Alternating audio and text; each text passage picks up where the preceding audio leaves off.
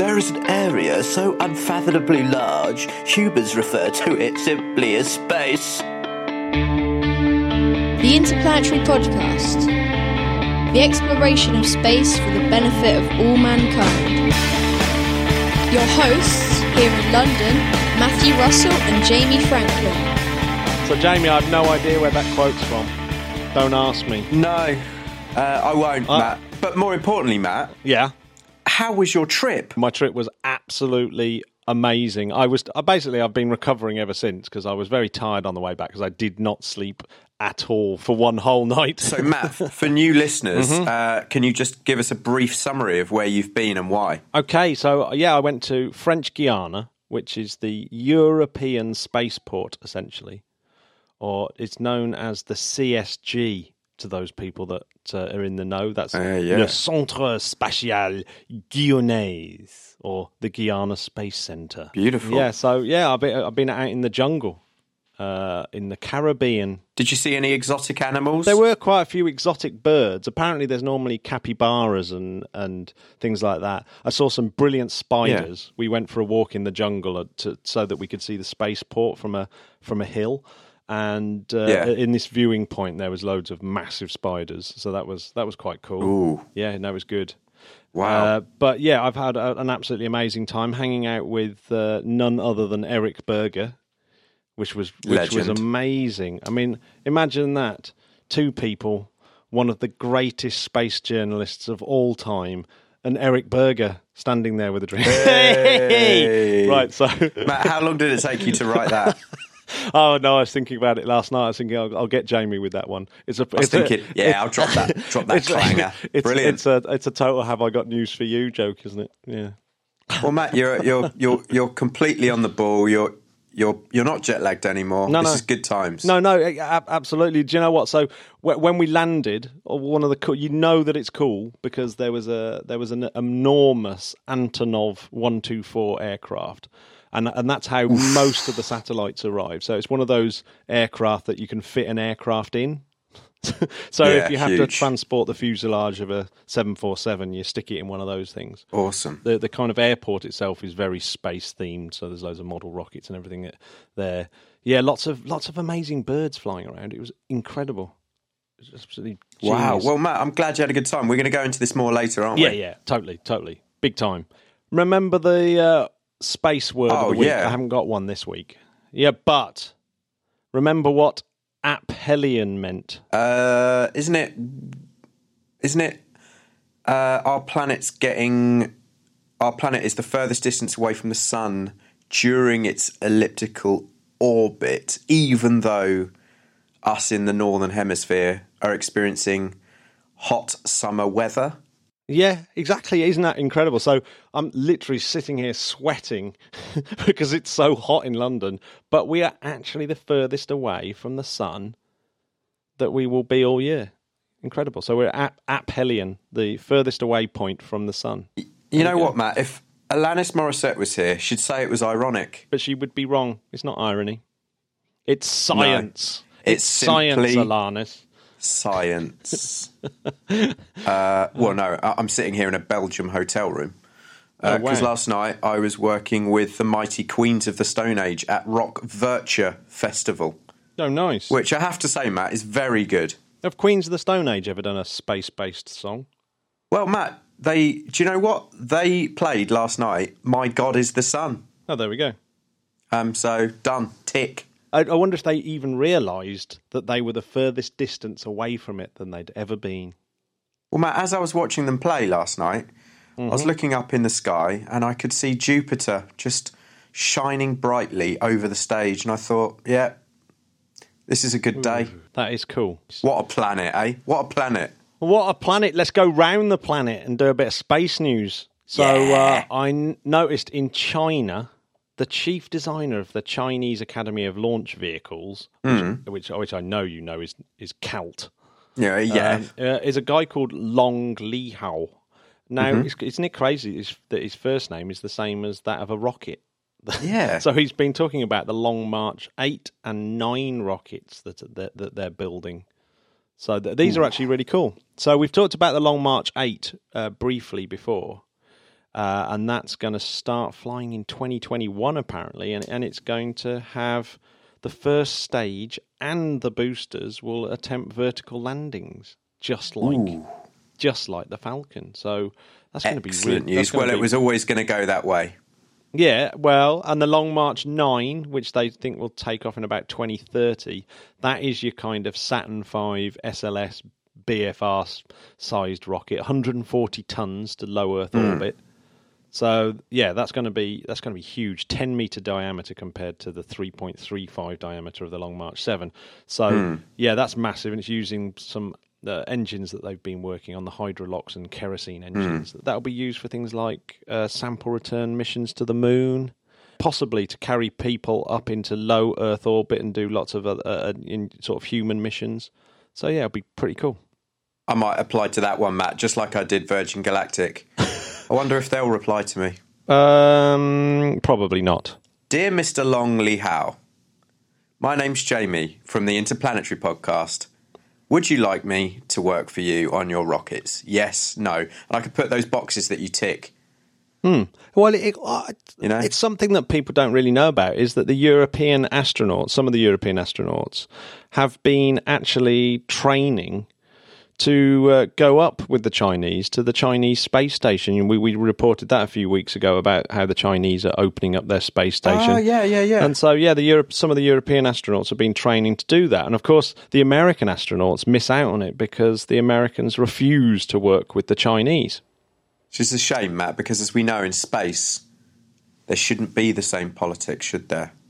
Well, one of the best things about the European Space Centre was just how many countries are involved and how well they all get on together and how this place works perfectly. Like 1,700 employees, and they're all from different European nations, all just getting on and making things happen. It's incredible. But anyway, we'll hear about that on another show, because I've got some interviews from that visit as well. So, sweet. Well, Matt, here's a question for you. What's going on in India? So we're moving slightly around the world here. India, they've been testing I'm talking about Crew, they've been testing their launch escape system, the pad abort test.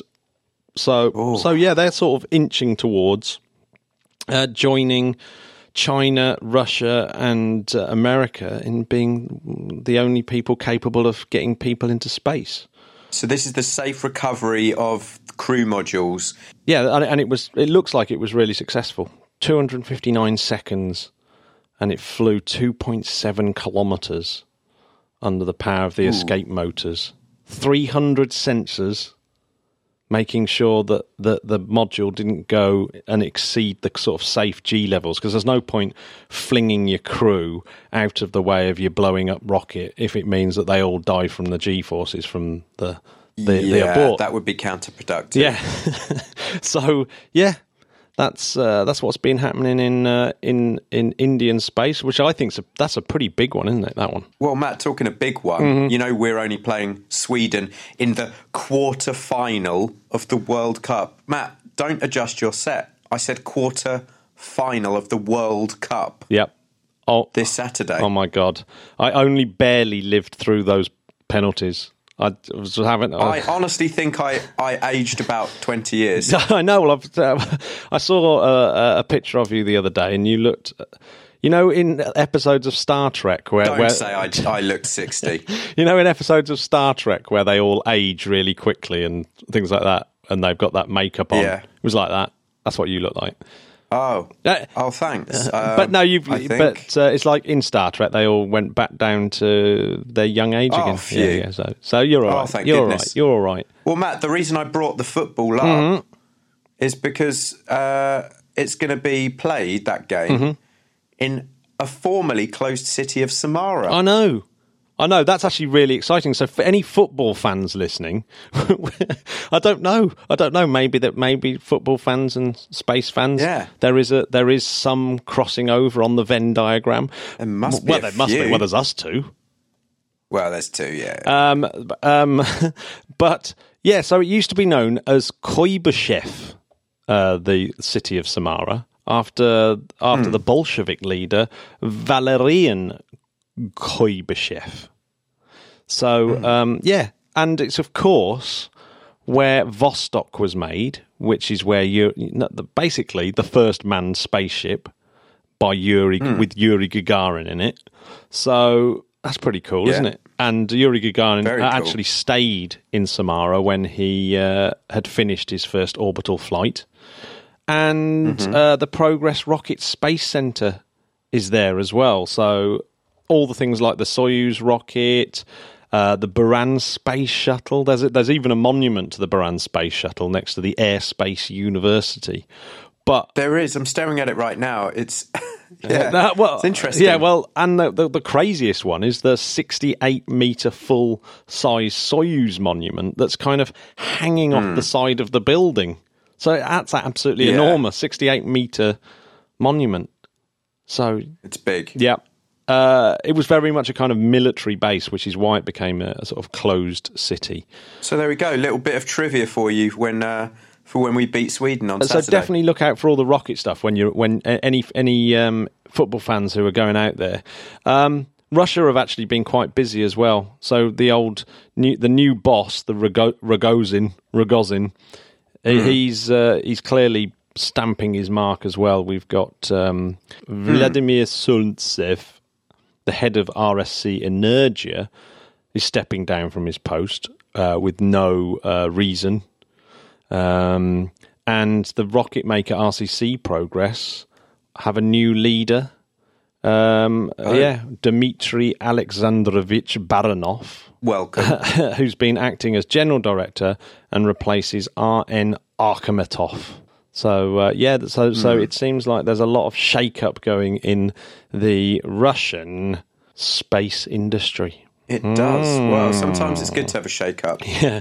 One last piece of UK news. We've managed to come I'm excited about the way west over to the UK. So, I noticed that Doug Messier was reporting on Parabolic Arc that Cornwall Council are anticipating a positive announcement on their bid to become UK's first spaceport in Newquay. So rad. Yeah, and that's going to be announced at the Farnborough Air Show on July the 16th. Are you going to the Farnborough Air Show, Jamie? Yeah, I think we're going. Yeah, we're going. So you're coming to that. So you're coming to the Farnborough Air Show. Yeah. As might Julio as well. Oh, yes. It looks like Newquay have taken over, but this is a warning that comes from Doug Messier's website, and I love this. He says, don't get too excited about having a spaceport, and then he goes on to list what's going on. So he goes, in the Mojave spaceport hasn't seen a space flight in 14 years. Apart from small rocket launches, Spaceport America has stayed largely idle.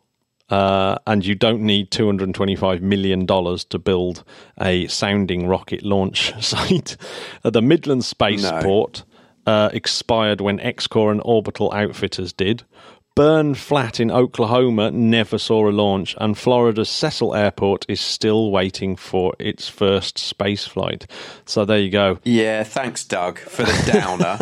It's not a good scene, is it? There's us thinking that we're going to go surfing and watching horizontal space launches, and there's old Doug giving it the thumbs down. Absolutely. But fair play to him, he's got a point.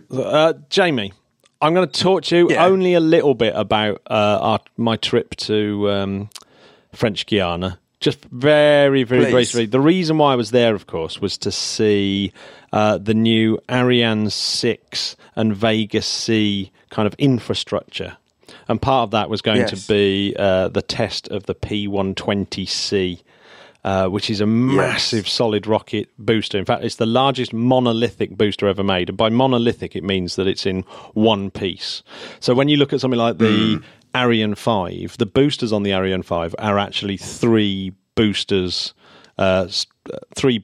stacked on top of one another. So they're built in three parts, basically, S1, S2, and S3. Yes.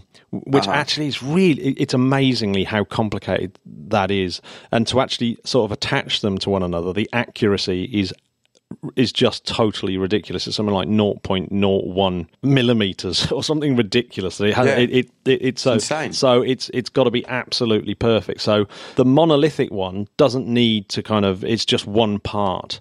And the clever thing about the P120C solid rocket booster is that it's the C actually in Vega C and P120C I think stands for common.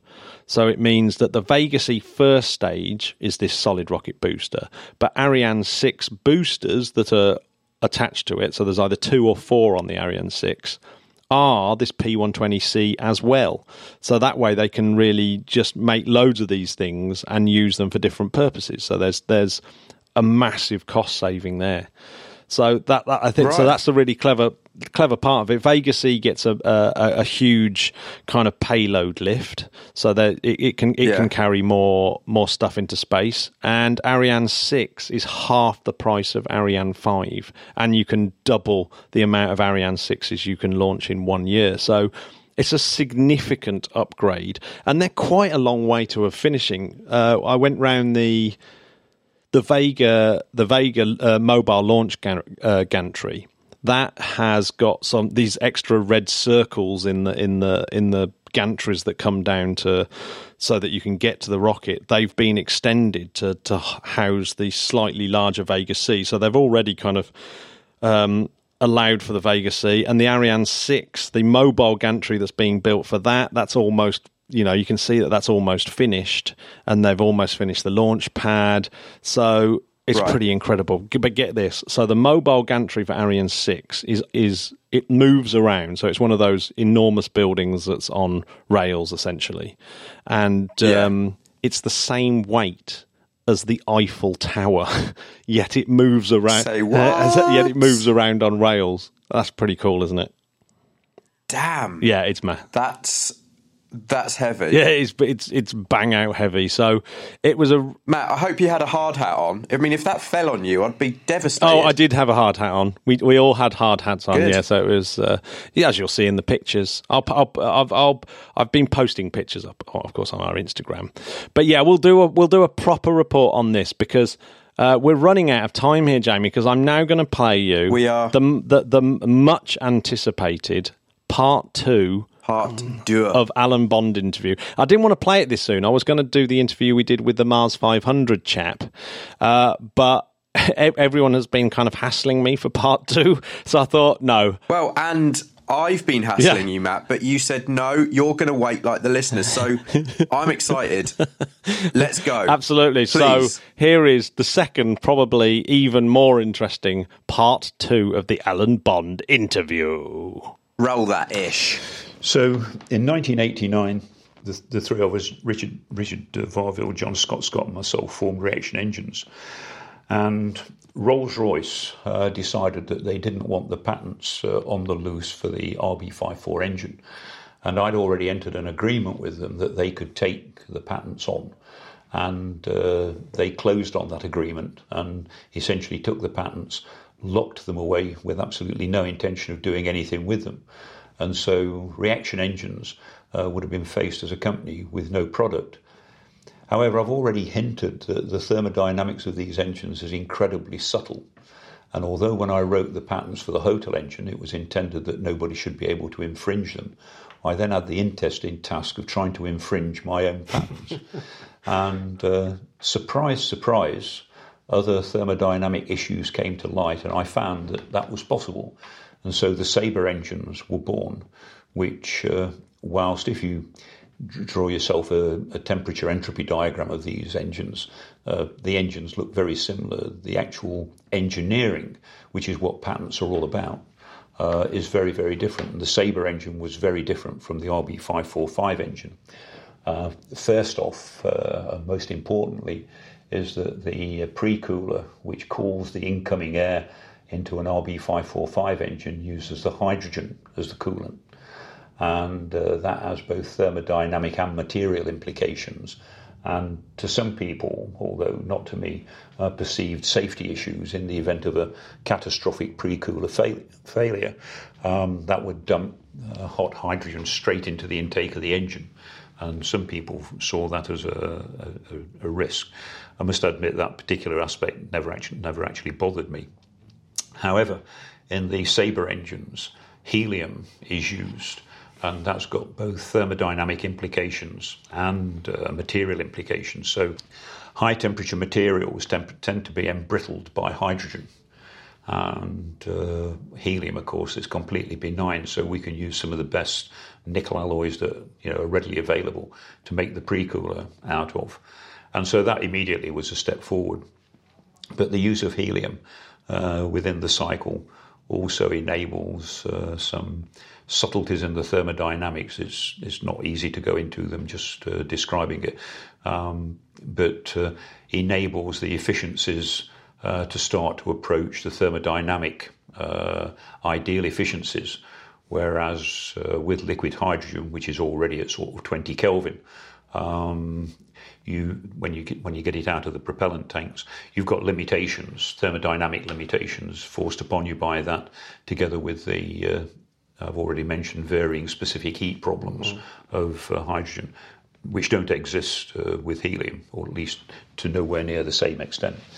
So the Sabre engines were born, and beginning of the 1990s, Rolls-Royce, having acquired my patent, which they paid me handsomely for, all that money then got sunk back into reaction engines to actually fund the activity of trying to get the Sabre engine and also the Skylon vehicle. So just coming back to HOTL for a minute, I explained that HOTL developed this horrendous pitch-up moment at Mach 5. And we had an opportunity as reaction engines, the three of us, to have a look at why that had occurred. And it had occurred because if you ever look at a picture of HOTL, you'll see the engines are stuck right on the rear of the fuselage. And the reason for that is all the people that did it had come from a rocket background. And of course, where are the engines on a rocket? Well, they're on the back. If you have a look at any typical aeroplane, they're not.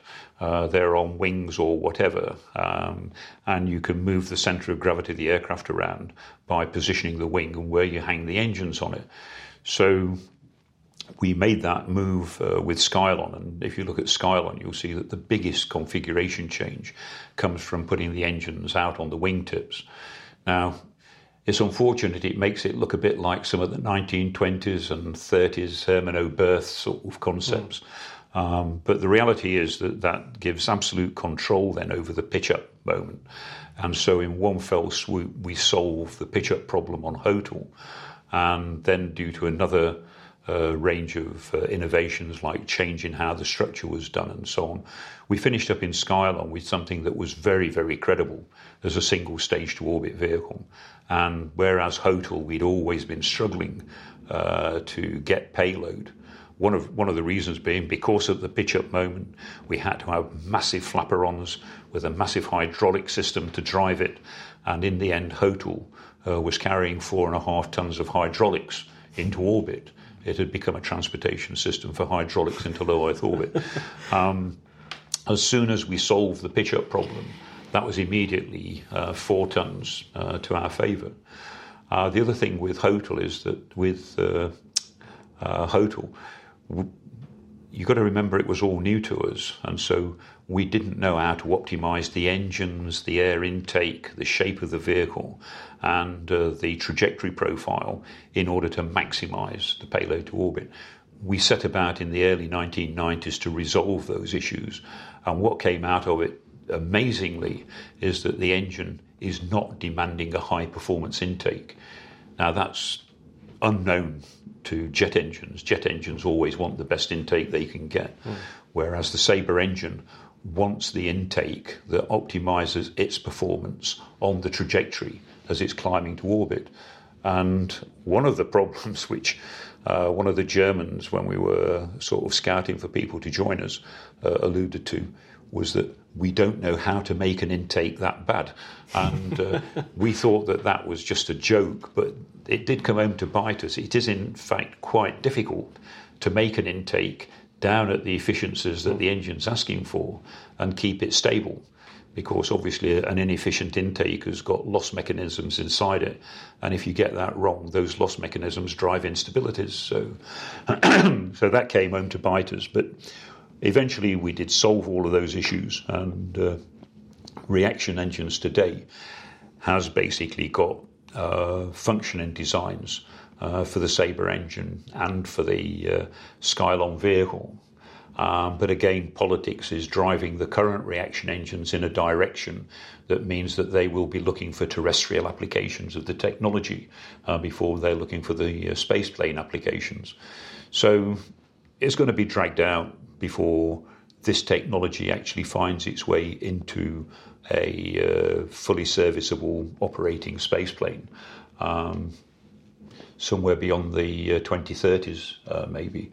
But I'm quite convinced that nothing has ever changed my view right from the 1960s that there is a desperate need for such a vehicle, and that need will get more and more acute as time goes on. So where we stand today is that all of those technologies are excellent. Reaction Engines is getting ready for a major demonstration of an engine around about 2020.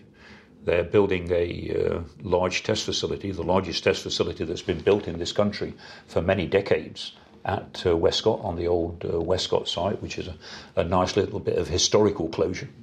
And with luck, they'll demonstrate the technology, and then maybe somebody will decide that it would be a good idea if they put it into practice. Yeah. Because I do sincerely believe that will completely change the complexion of space transportation.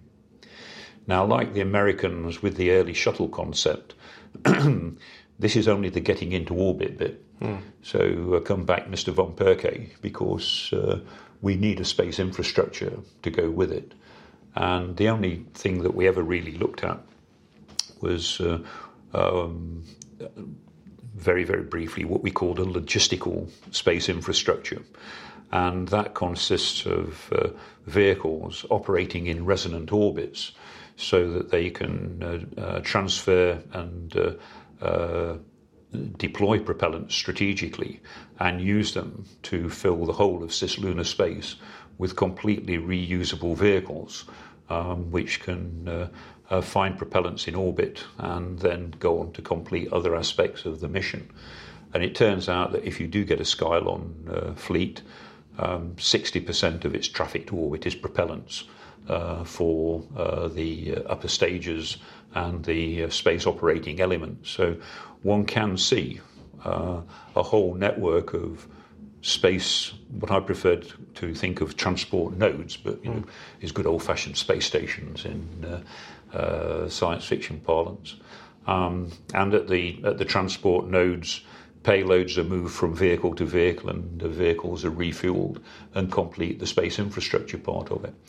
And indeed, that is such a powerful concept that the ultimate expression of that we studied at Reaction Engines back in 2006 was the Troy project, which was a mission to Mars, but done essentially logistically, in which a precursor mission reaches Mars first, automatically sets up bases on the surface and emergency return facilities and so on in orbit.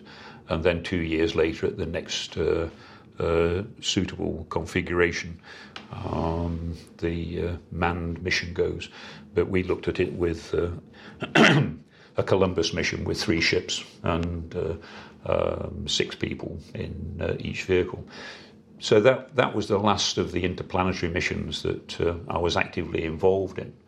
And that all looks as though Skylon would enable that and bring the costs, well down. Even so, even with the most optimistic costs I could put into Skylon, you're still talking at more at today's numbers, in 2006 numbers, about $70 to $100 billion for a first manned exploratory mission to Mars, but it would be with 18 people. So, and that's not far short. If you total up all the missions that have been flown to Mars at the present time, with the very limited understanding that we have of Mars, that is approximately a sum of similar order that's already been spent to have a few rovers sort of pottering around on the surface and returning data which is ambiguous, to say the least, in a lot of instances. I've always maintained that an astronaut with a spade would learn more in the first day on Mars than all of the stuff that we've sent there so far. Yeah. One of the things that happened in all this time is I got old. And so last year, around about my 73rd birthday, I decided that it was time for me to retire. Reaction Engine had grown to 160 people from the three of us who founded it. We brought in a chief engineer from Rolls-Royce to take over the chief executive role in the company.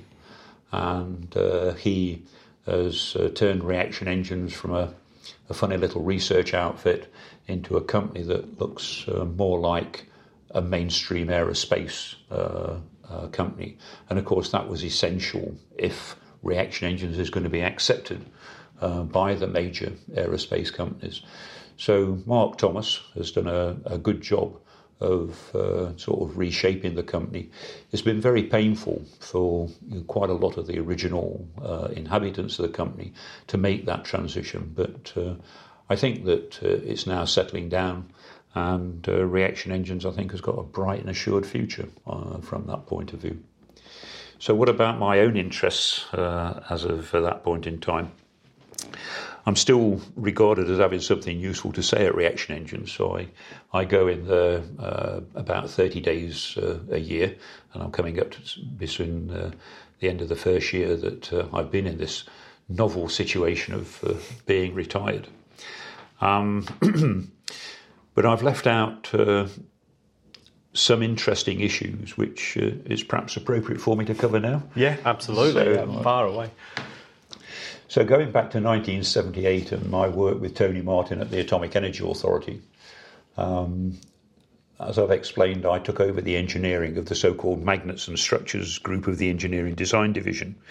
And I realised that if you've got a simple circular magnet and you put a couple of electrodes across a diameter, and then if you could ionise the air around it, which is very difficult to do at sea level, but nonetheless, let's assume that you could do it, then you'd have a very different kind of vehicle, because by passing a current across the magnetic field, it ejects the air in one direction and pushes the vehicle in the other.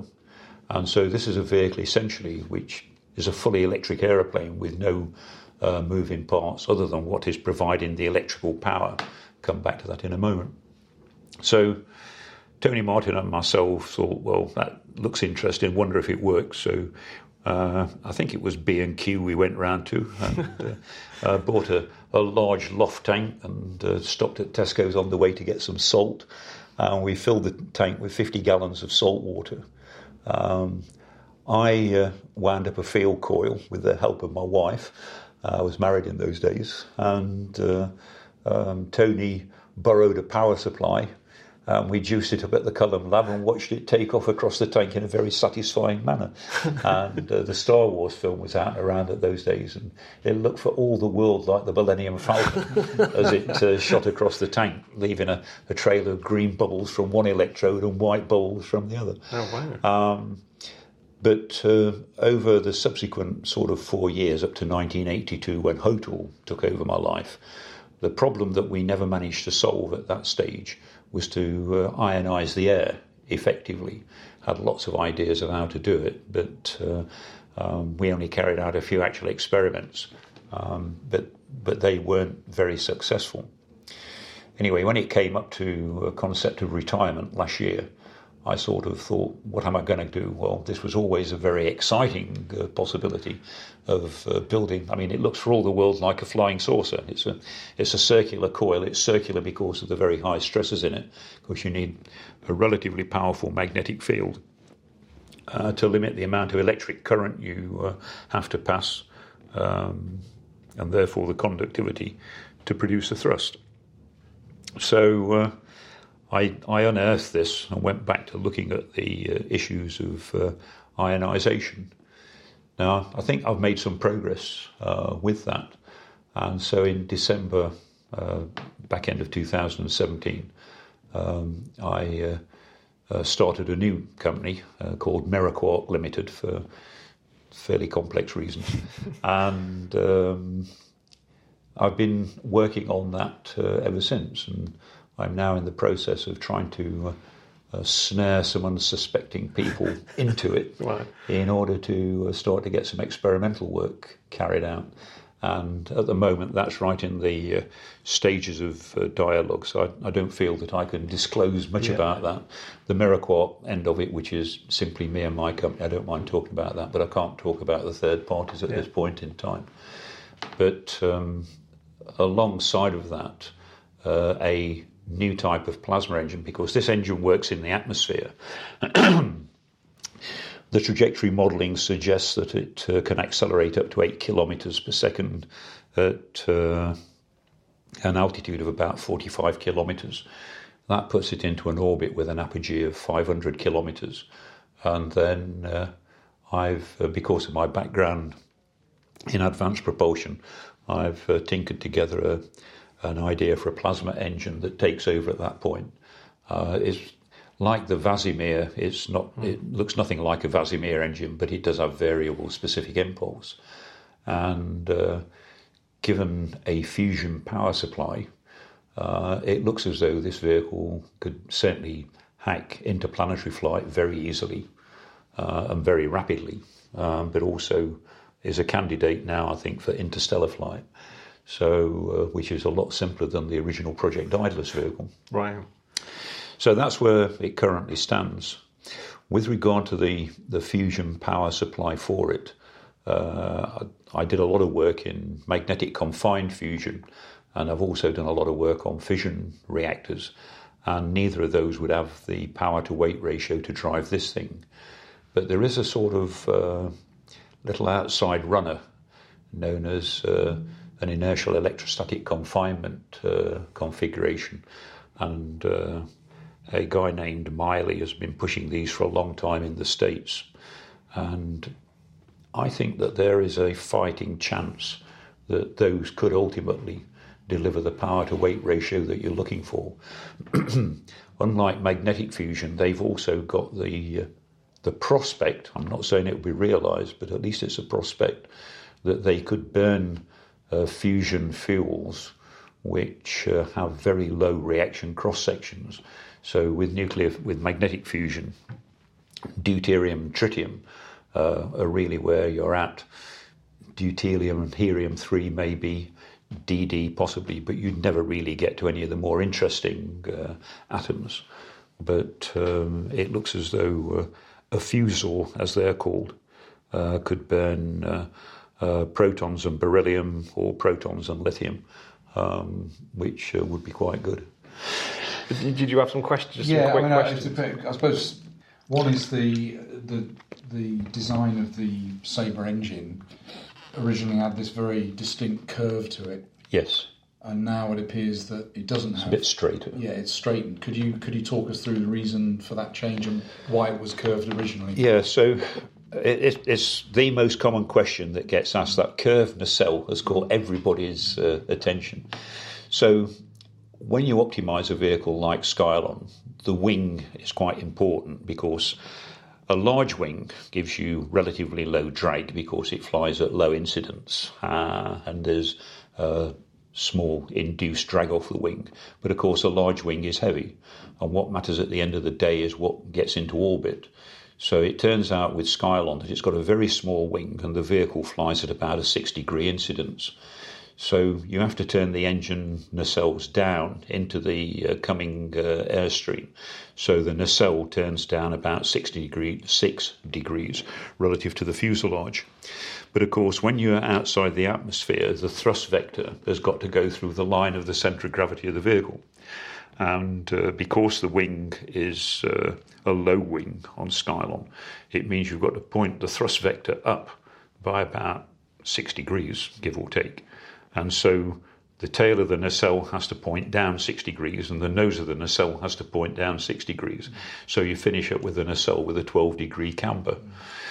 As time has ticked on and we moved to a rather heavier version of Skylon, everything changed rather subtly. Also some changes in the design of the intake, and the current nacelle is much straighter. It's not completely straight. So if you look at the D1 vehicle design, you'll see that it still has a curved nacelle, but it's only about half the camber that the original Skylon C1 had. I did hear you mention on a video from a while back about how Skylon was going to be. Is it still the plan that Skylon is going to be sold more like a jetliner around the world, so that you would have? Yeah, so that was always the model that was put together. That a lot of projects died on the design board because of traffic models, and the traffic model was always that governments would fund and operate vehicles. And if you then look at the traffic model, the whole thing sort of runs away into an expensive vehicle and therefore limited traffic. Whereas if you could take the aircraft model, so if we take the Boeing 747, for example, Boeing build an aeroplane and they sell it to all the airplanes, all of the aircraft operators all around the world, and leave it to them to make the profit and operate it profitably. And my view was that should have been the model for Skylon. Now, because of the way that the whole project has evolved, whether that is still a possible model, I don't know. Attempts to pull investment into that model were really not very successful. It's a great shame because the model's completely valid, and I did a huge amount of study over a period of 20 years on that particular model and never found it lacking. But it's like a great many things. I mean, today the world is scared witless with regard to investment and finance and quick returns and so on.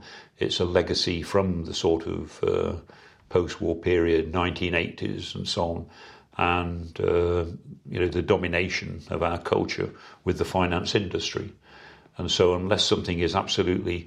Why do we keep seeing Batman revisited in the cinemas? Yeah. It's because you can get money to do another Batman film because it's already been proven.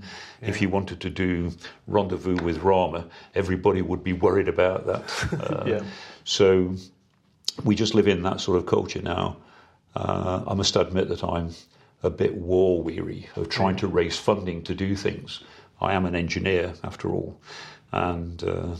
So I'm stepping back now and letting a younger, more dynamic team actually address that. But to my mind, that model could still work.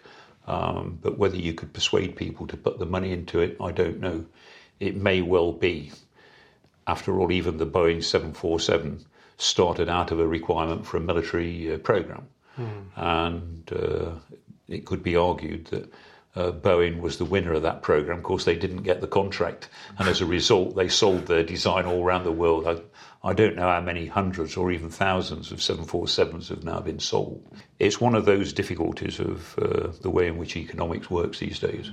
So it may well be that a friendly government or governments somewhere will have to stump up the development cost to have it, but it may then be ultimately saleable. Yeah, I mean, if you look at something like SLS, the cost of that has just mushroomed, doesn't it? And it has, but people have got confidence. They know rockets work, whereas at the present time they don't know that Skylons work. Yeah, and so almost certainly there will be a development program that involves flight test vehicles and so on, in order to gradually get the confidence that this is a route forward. Does that mean that LAPCAT will come back as a concept or be developed? So the LAPCAT was very interesting. The LAPCAT application is more demanding than the Skylon application. So for an engine in the civil aviation world today, you're looking at lifetimes of 10, 20,000 hours, whereas the lifetime of an engine on Skylon is 50 hours. And so going from that 50 hours up to a pre-cooler that wouldn't need maintenance in, say, 18,000 hours is quite a difficult step to make. But I think that perhaps we were a bit ahead of the game with it all, but it had to start somewhere. And I think that we'll probably see a decade and a half of gradually sort of sneaking up on the goal. When we know that the goal's achievable, I think it will rapidly... The LAPCAT thing was huge, wasn't it? I mean, it was more or less twice as long as Skylon. So this is a consequence of the low density of hydrogen. And so although the LAPCAT vehicle was, as you say, 132 metres in length, it only weighed 400 tonnes, which is lower than an Airbus, for example. A lot of aircraft these days are topping the 400-tonne mark, and because it had a sensible wing area, unlike Skylon, it only operated at the same sort of takeoff speeds as Concorde. And in fact, Christopher Orlebar, who sadly is no longer with us, a well-known Concorde pilot, he was a very good friend of reaction engines, and he gave us a lot of advice on the design of the A2 vehicle. We found that we could meet most of those requirements, including extremely good subsonic range, which Concorde never could do, of course. In fact, the subsonic range on the LAPCAT A2 is very close to its Mach 5 range.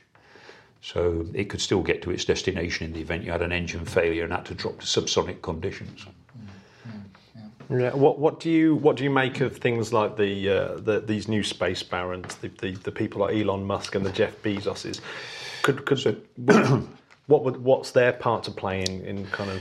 So Elon Musk is my hero essentially, because he has had the financial clout which I never had, to sort of take a concept and essentially do it. And quite frankly, there's no reason why the industries couldn't have done this 30 years ago. Elon Musk has been in a position to take them on. I've never been able to make Musk's economics work. I do understand the technology, and I've analysed his vehicles. I would never go for a retro lob personally. I think that's an extremely risky scenario, and I know enough about rocket engines. I'd never risk my life on having to relight one. But nonetheless, it's the route that he's chosen. In engineering, there frequently are no optimum routes. There's a route that you choose, and then through sweat and tears, you make it work. And I think Musk is in that situation with the Falcon 9 Heavy. Falcon 9 and Falcon 9 Heavy. And I think he's got a good combination. I'm less convinced about his big Falcon rocket, if we're being polite. Likewise, I believe that Mars is far too important a scientific object to go trampling around all over it with early colonists who are almost certainly going to die anyway. I don't see what the objective of that is, when we need to understand an awful lot about how the solar system formed. Of course, every time we come up with a neat idea, we always find something that tips it on its head, and the water on Earth doesn't look as though it arrived from comets after all. I personally never thought it did, but it's been a very, very strong theory, which is now sort of turned upside down. We need to examine Mars in a great deal of detail before we go mucking the place up with a lot of human contamination, in order to understand much more about the formation of the solar system. Once we've done all that, fine. But the same is true of the moon to a certain degree. There's also a lot of scientific stuff that we could do of genuine value from the moon. Radio astronomers have long wanted a radio telescope on the opposite side of the moon to shield them from all the radio background noise coming from the Earth. So one can see genuine scientific objectives that could be achieved by having sizable colonies on the moon. But I don't see at this point in time similar objectives in Musk's race to Mars. I think that that's that's much more of an ego trip than a space trip. What's your feeling on something like the Chinese? Because obviously the Chinese are moving quite steadily towards it. Every time I make any predictions about what I think the Chinese are going to do, they don't. So I think the Chinese and the Indians have got long-term ambitions. They've got good, steady programs that are leading inexorably in that direction. In many respects, I think they might be the tortoise that overtakes the American hare ultimately. The Americans have obviously been outstanding in the sort of Apollo flags and footprints sort of mission. I think now that it's come down to defining more serious missions in space, that NASA is not really stepping up to the mark very well. And I think one would like to see a bit more solid, deep down thinking from NASA. Right now, you can't help feeling that we've committed to the SLS. What are we going to do with it? And this week's mission option is, and what's it going to be next time? And of course, the other sort of big unknown factor in that at the moment is President Trump. And, I mean, anybody that can predict what he's going to do next is doing very well. So. Yeah, absolutely. So one last question, I think, actually, is just it was just something that you said. I've seen you say is how Britain really has an opportunity in rocketry in terms of this, getting up into low Earth orbit, because we're not invested in our own rocket industry. Can you elaborate on that point? So one of the things that I get a little bit tired of hearing of in Britain, we've got politicians and all kinds of civil servants jumping up and down saying, "Oh, we want transformational technology, you want paradigm shift and game changing," and there's lots of other exciting phrases. Step change. But when you say, "Hang on, here it is," they go, didn't really mean that. Because, didn't mean actual change. Yeah, what they realise is that if you bring in, a paradigm shift, there are going to be casualties out of that. Now, you're quite right, and I've held this view for a very long time, that although it didn't seem like it at the time, Clark's sort of assassination of all space transport technology in this country actually left us with a completely clean sheet of paper. You're absolutely right in that, in principle, we could go ahead and do a reusable space transportation with absolutely no casualties at all, and only winners with regard to the propulsion people like Rolls-Royce, the airframers like Airbus and BAE Systems, all of the sort of electronic kit that goes into running such a vehicle, even the establishment of the spaceports, and of course the massive liquid hydrogen supply facilities that would be required. So for half of my lifetime, people have been sort of having rose-tinted visions of a future hydrogen economy. And yet, how is this going to start? Because changing from kerosene is going to be very expensive. Well, Skylon only operates on hydrogen. It has to have hydrogen. It's a project that could shoulder the initial costs of getting into a hydrogen economy, which, like every other sort of large aerospace project, eventually spins that technology out into the wider world. And so I feel that Britain is absolutely the nation that is ideally placed to pull that off. But sadly, I think all of us in recent years have come to recognise that there is no such thing as vision in government. I wouldn't say that about the UK Space Agency. So if I step back in time to the old BNSC, I mean, that was an absolutely blinkered organisation. The current UK Space Agency is not. The current UK Space Agency is labouring against the problems of the lack of visionaries that we have in government, like all the rest of us. I mean, obviously Lord Drayson set it up, and David Willis. Willits really, drove that.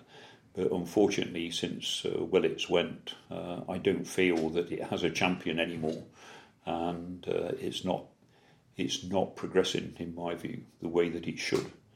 But even if it did, it's still got this uphill task of convincing government that I use the word government as though we had a joined up organisation. We don't, of course. Yeah. The government is a very disconnected entity with different departments having to support different things. But I do feel that if somebody could pull that together and push it forward, then it would happen. You know that there is the roadmap. One of the things that Lord Drayson and David Willis, he's Lord Willis now, of course, brought to the fore is that through the whole of the recession years, space was one area that continued to expand, in some instances in double-digit figures, and it experienced no recession at all. And the idea that we would have 10% of the space industry of the planet by 2030 is a really exciting vision. But unless some of the, I won't use names, but I despair of the people we have on the top shelf, and I don't think that they have any kind of vision at all in a much broader sense than just space. So, Matt, I'm kind of speechless. It's just gold nugget after gold nugget with him, isn't it? Yeah, he genuinely is the absolute legendre. Love it. Excellent work. Yeah, that just leaves us with a space fact to do, Jamie. What we got? So it's another. I don't know where this one comes from either, but it's kind of true. Every year, everybody on Earth collectively experiences more years than Earth has existed. Ooh. You see? Wow, okay. Yeah, well, there's 7 billion of us, and we all went through a year, which means there's 7 billion years of collective experience, which is longer than the Earth has been around for. And the Earth is what, Matt? 4 point... Something like that. Something? Yeah, just under 5 billion or something. Yeah. So, yeah, pretty cool, eh? That is pretty cool. I did promise the big shout-out to our Skylon patrons. Let's do it. So we have. And this is just so great to see such a long list of Skylon patrons. These are the big boys.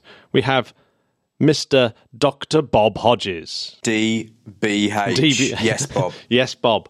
Jeffrey Marlam. Go on, Jeff. John Wilson Benack. Oh, Big John. Thank you. Justin Roberts. Justin, you are a fine man. Matt Gilliland.